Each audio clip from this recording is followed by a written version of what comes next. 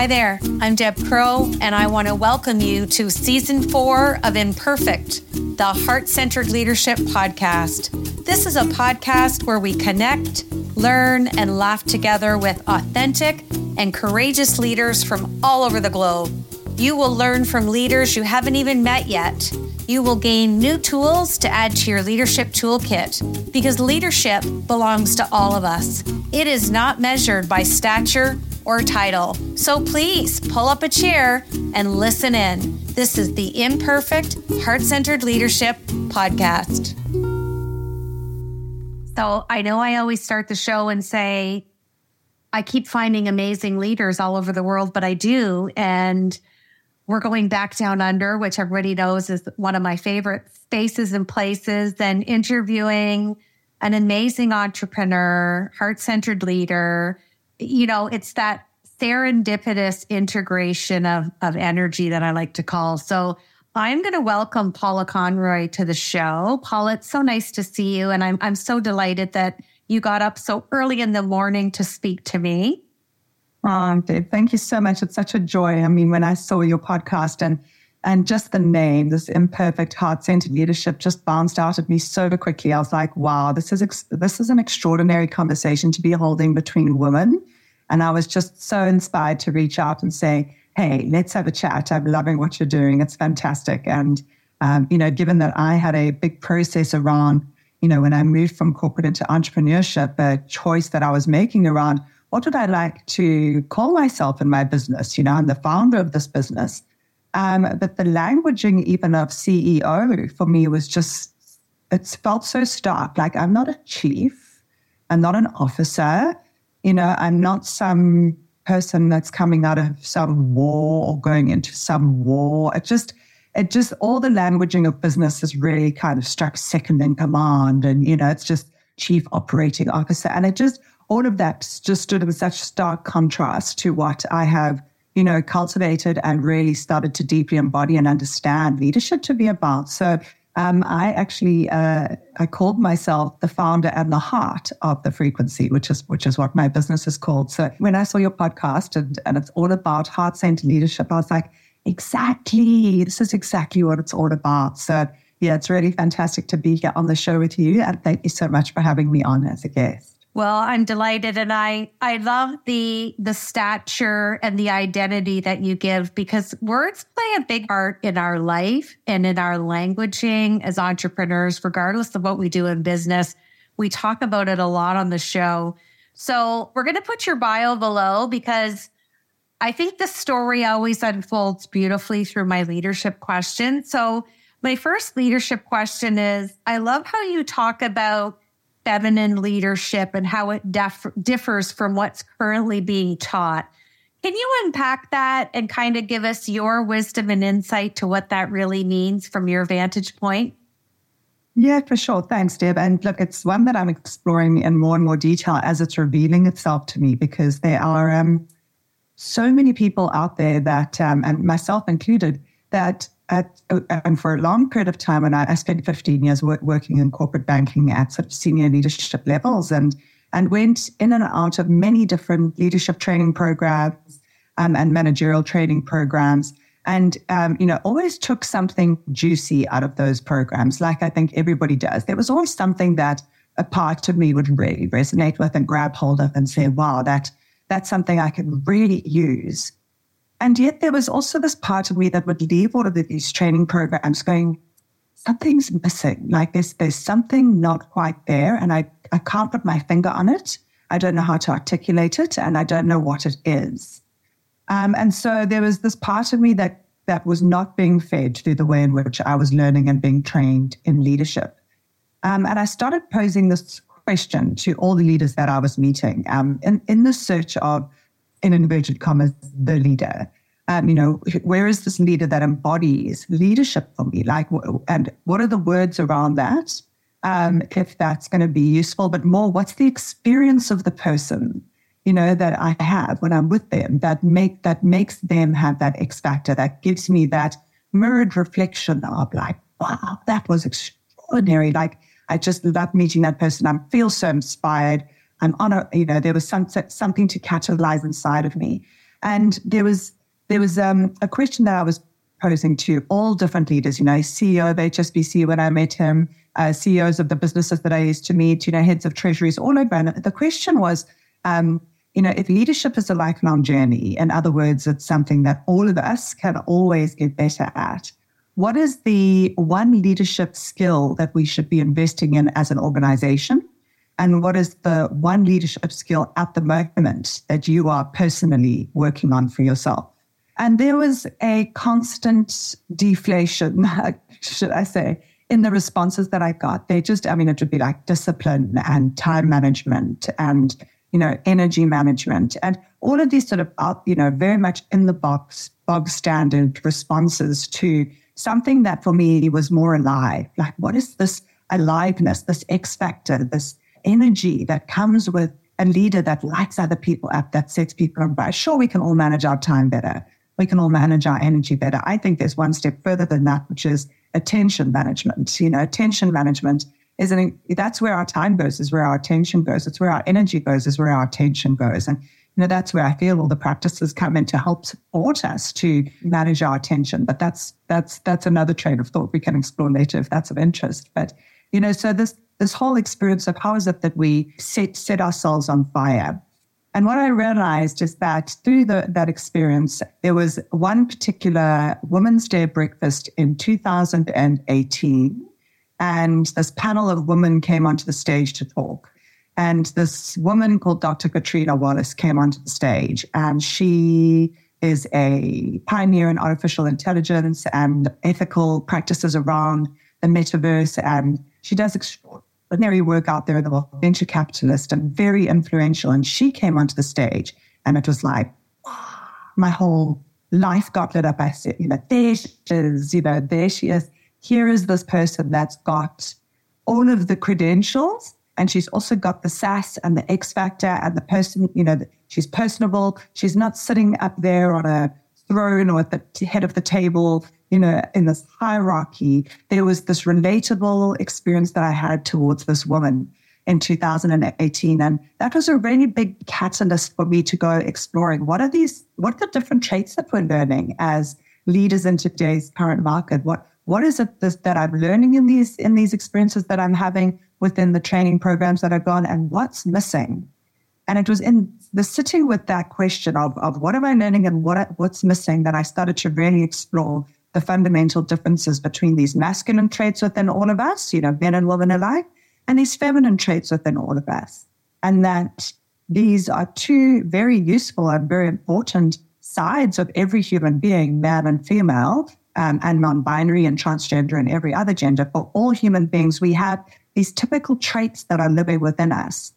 But our culture has revered and celebrated and applauded all the masculine traits within us. As a young girl, and perhaps you might resonate with this, but I watched all the men around me, get promoted, and all the dads around me earn the money. And, that was just how the culture worked. And it was like, oh, well, that's just what happens. This is what happens. Masculinity gets rewarded in today's society, even down to Joseph Campbell's mythology and exploration of the hero's journey. Again, a very masculine journey of hero being born and going out and sort of slaying the dragon and saving the princess and finding the pot of gold and, going to challenge an ordeal out there and then coming back and bringing back the wares of his journey. And then he's hailed by a hero in his village. And we've seen sort of, Hollywood, revere that hero's journey, and pretty much every single story is about that cycle of the masculine journey. But what is this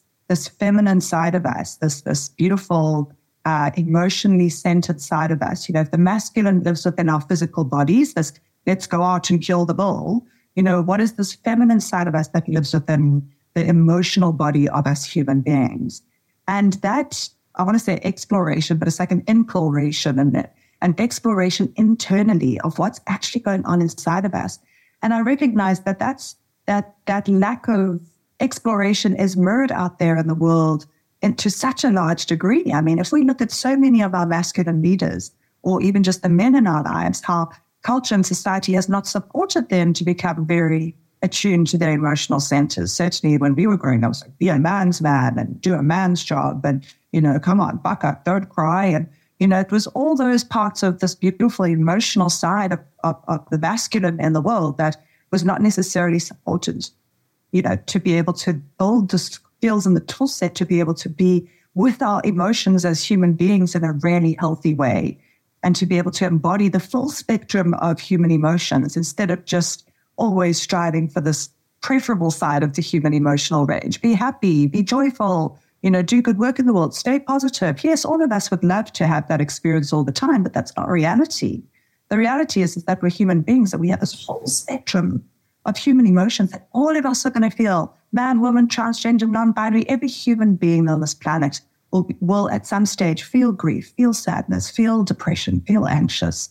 We will lose parents, we will lose friends will get divorced, we'll have relationship challenges. Children will put us through our own challenges. There's going to be an experience that every single human being has that's going to challenge our emotional range. But as a human family, as the human population, we haven't been taught the skill sets on how to be with the full spectrum in a way that has grace and acceptance and the capacity to be able to be with the bigness of the difficult feelings in a really skilled and healthy way. And that really is what I explored very much. As I was like, something's missing in these leadership models. We're going out there and we're getting told how to manage our time better and, have better conversations with our peers and go through difficult conversations. Those difficult conversations are only possible based on the leader's capacity to be in the discomfort of the difficult conversation.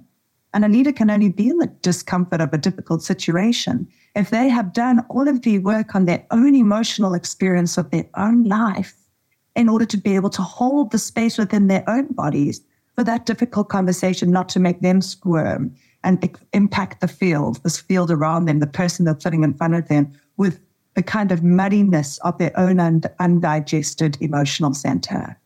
And that exploration, that journey, that rite of passage from like, wow, we've been taught this one way, but there is this enormously important underneath the iceberg, down and inward journey that every human being needs to go on if we're going to stand in healthy alignment with what true, holistic, embodied, heart-space leadership looks, feels, and is experienced like. Oh, this interview's a delight for me. I'm smiling ear to ear. And, the summary, very brief, of what you just eloquently expressed there, your frequency. We need new language and we need to loosen up business acumen. I'm gonna just summarize it in that. And there's gonna be more conversations I can see between you and I in the future. I'm gonna go into my second question. It's super fun. It has permanent residency on the show. Share with us one imperfection that Paula brings to her heart-centered leadership. Oh, I love that. And, this is so interesting because often I speak about, we talk about sort of, there's quite a lot of work in the world now around what that toxic masculine aspect looks like. So what is the feminine aspect? It's the toxic perfectionism, this real toxic perfectionism, girls and, to a degree men, but specifically as women, we were taught to be pretty pleasing and polite and make sure that we were big, good girls and that, it's just don't rock the boat and just everything, keep everything in this little bucket of toxic perfectionism. And I've had to really observe it and pay attention and kind of hunt that down within me, which again is as an internal explorer or a shadow hunter of my own lived experience, there's always going to be nooks and crannies that all of these little darknesses and shadows are hiding. And so for me, that toxic perfectionism, I definitely noticed how that showed up in me when I was transitioning from a corporate environment where I'd been working for a very long period of time. And in those very large engines, the role which each of us play is very narrow and very deep. So when it came down to doing something, there was a marketing department who would put documents together, and there was a team booking site that would get the IT fixed. And that transition from a whole lot of other people doing those little bits and pieces so I could focus on my one tiny little piece and seek to do that really well, suddenly all became a job that I had to do. So I am the one that has to make sure my IT is working. And if my antivirus is not working, I have to work out how to fix it. And I have to schedule my calendar all the time to make sure that I've got enough space around my calendar all the time. So all these little things that other people were doing, in service to the engine working the way in which the engine works in those big corporates, all suddenly started falling to me. And I noticed when I started my business how long it took me to cross the threshold because I was getting strangled by my own toxic perfectionism.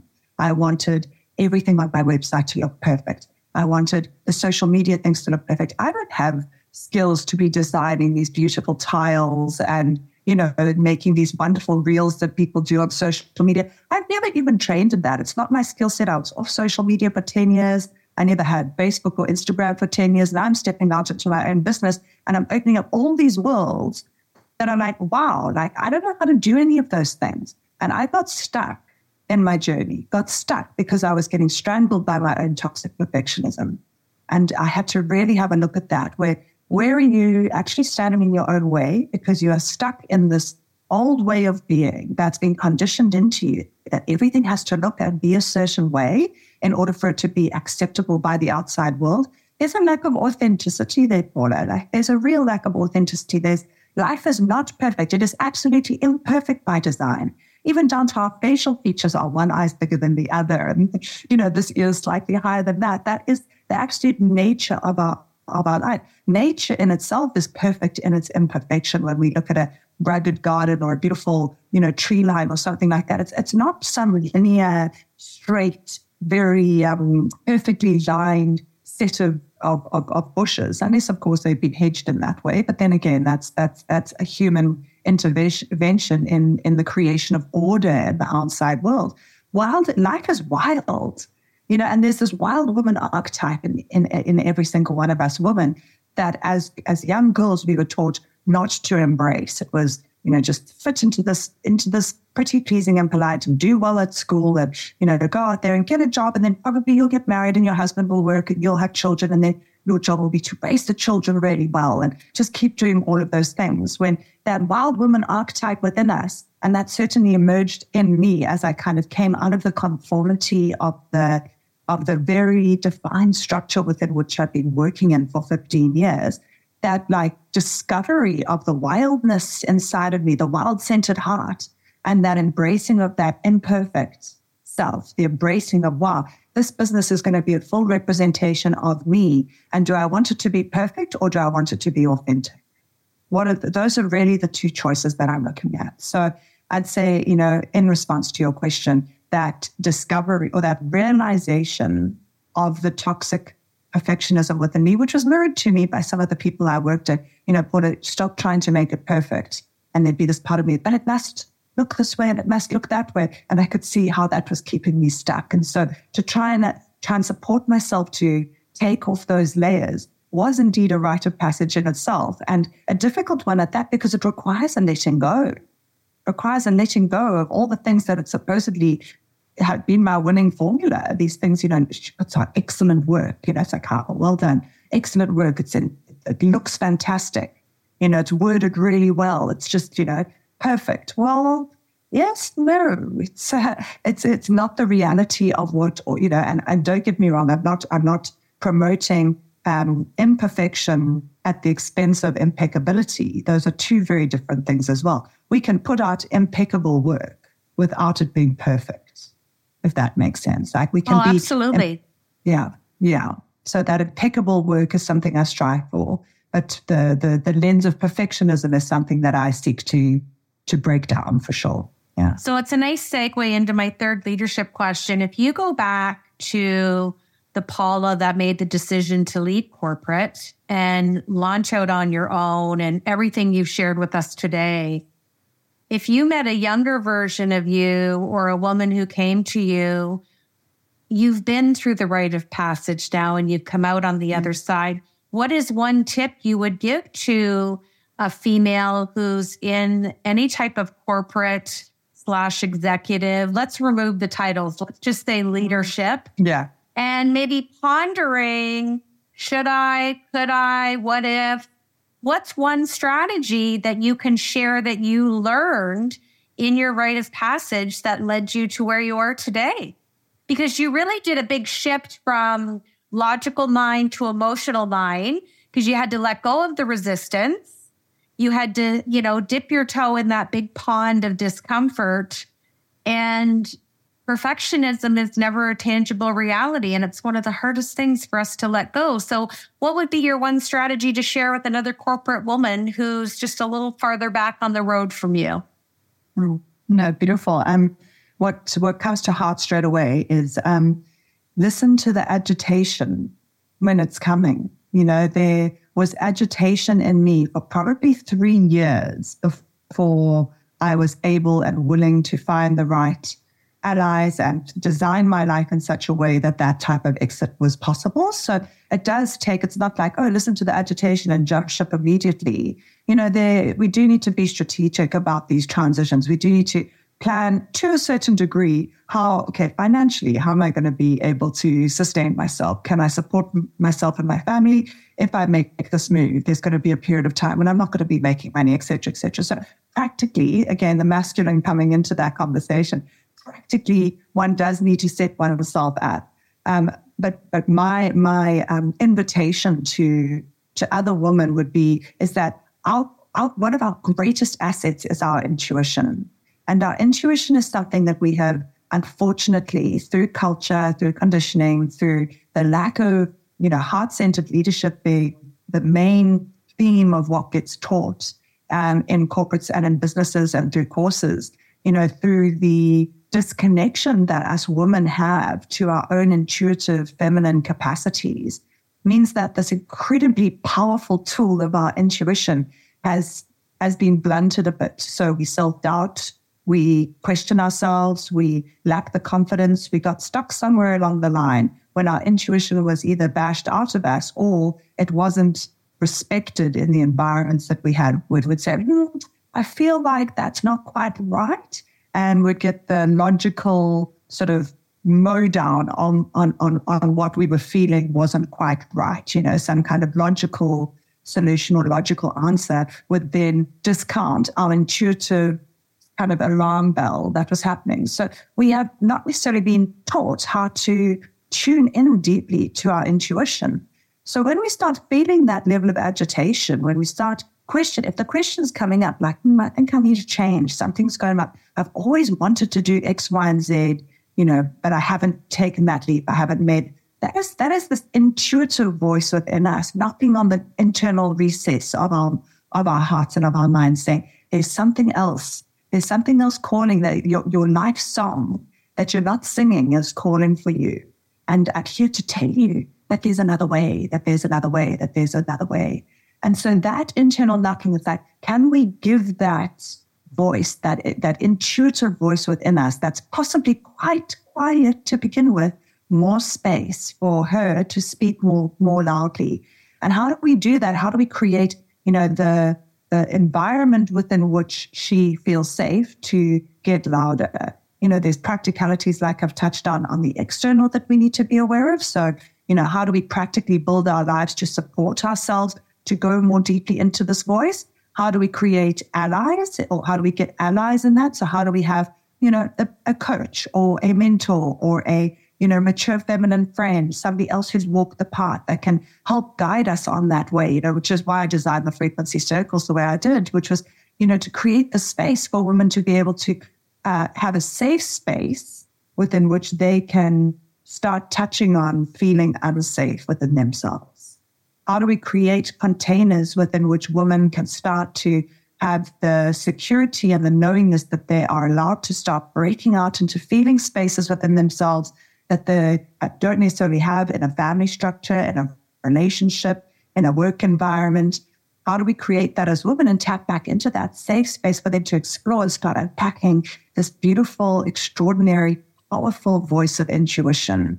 And how do we start connecting women more deeply to that voice of intuition so that they know within themselves and can embody that within themselves? Because nobody can take that away from us. Once we verified something within ourselves to be true, nobody can tell us otherwise. No bulldozer of logical mind can come in and say, actually, I'm going to bulldoze that intuitive knowing that you have and tell you that you're wrong. So I can't take that away from me. I have embodied and verified this for myself to be true. It is indeed an absolute capacity of mine that I will never, ever let go of because it's so rooted within me. I'm unwavering in my own truth now. And so that's what I'd say is listen to that voice of intuition. There'll be an agitation. We'll see it showing up in our lives. We'll be like, not so sure about this job, not so sure about this relationship, agitating on this next stage of transition. If there's an agitation, how is it that we create the possibility of being able to tune more deeply into what is that voice calling for? Because we know that that voice of intuition is calling us to our purpose. It's calling us to our life's path. And I would love to see people having the opportunity to be able to honor that and honor that path, because then we're living amongst people who are definitely living within their deep dharma. They're living within their own purpose, and they're intrinsically motivated within themselves to do something instead of extrinsically motivated to earn a salary, to support the family, to pay the mortgage, et cetera, et cetera. There's such a different motivating factor from an extrinsic motivating factor to an intrinsic motivating factor. Oh, absolutely. Well, I'm excited that our paths have crossed, and I look forward to continued conversation. And I'm excited for you, the discovery that you've had in your rite of passage to create the frequency and the work that you're doing around the globe. And I look forward to continued conversations.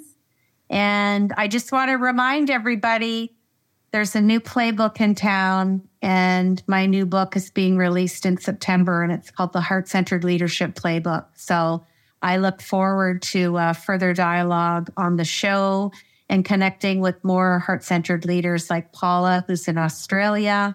And I'm going to ask you to finish this sentence and close out the show for me. Heart-centered leadership is the embodiment of the masculine and feminine within each and every one of us. Thanks so much for joining me today on Imperfect, the Heart-Centered Leadership Podcast. I hope you've enjoyed the show today and have learned some new tools for your leadership toolkit from our amazing heart-centered guest. If you like the show, feel free to give us a rating and a review, and we always welcome your feedback anytime. Looking to master the art of heart? Head over to our website at debcrow.com and watch out for Deb's new book, The Heart-Centered Leadership Playbook, coming in September.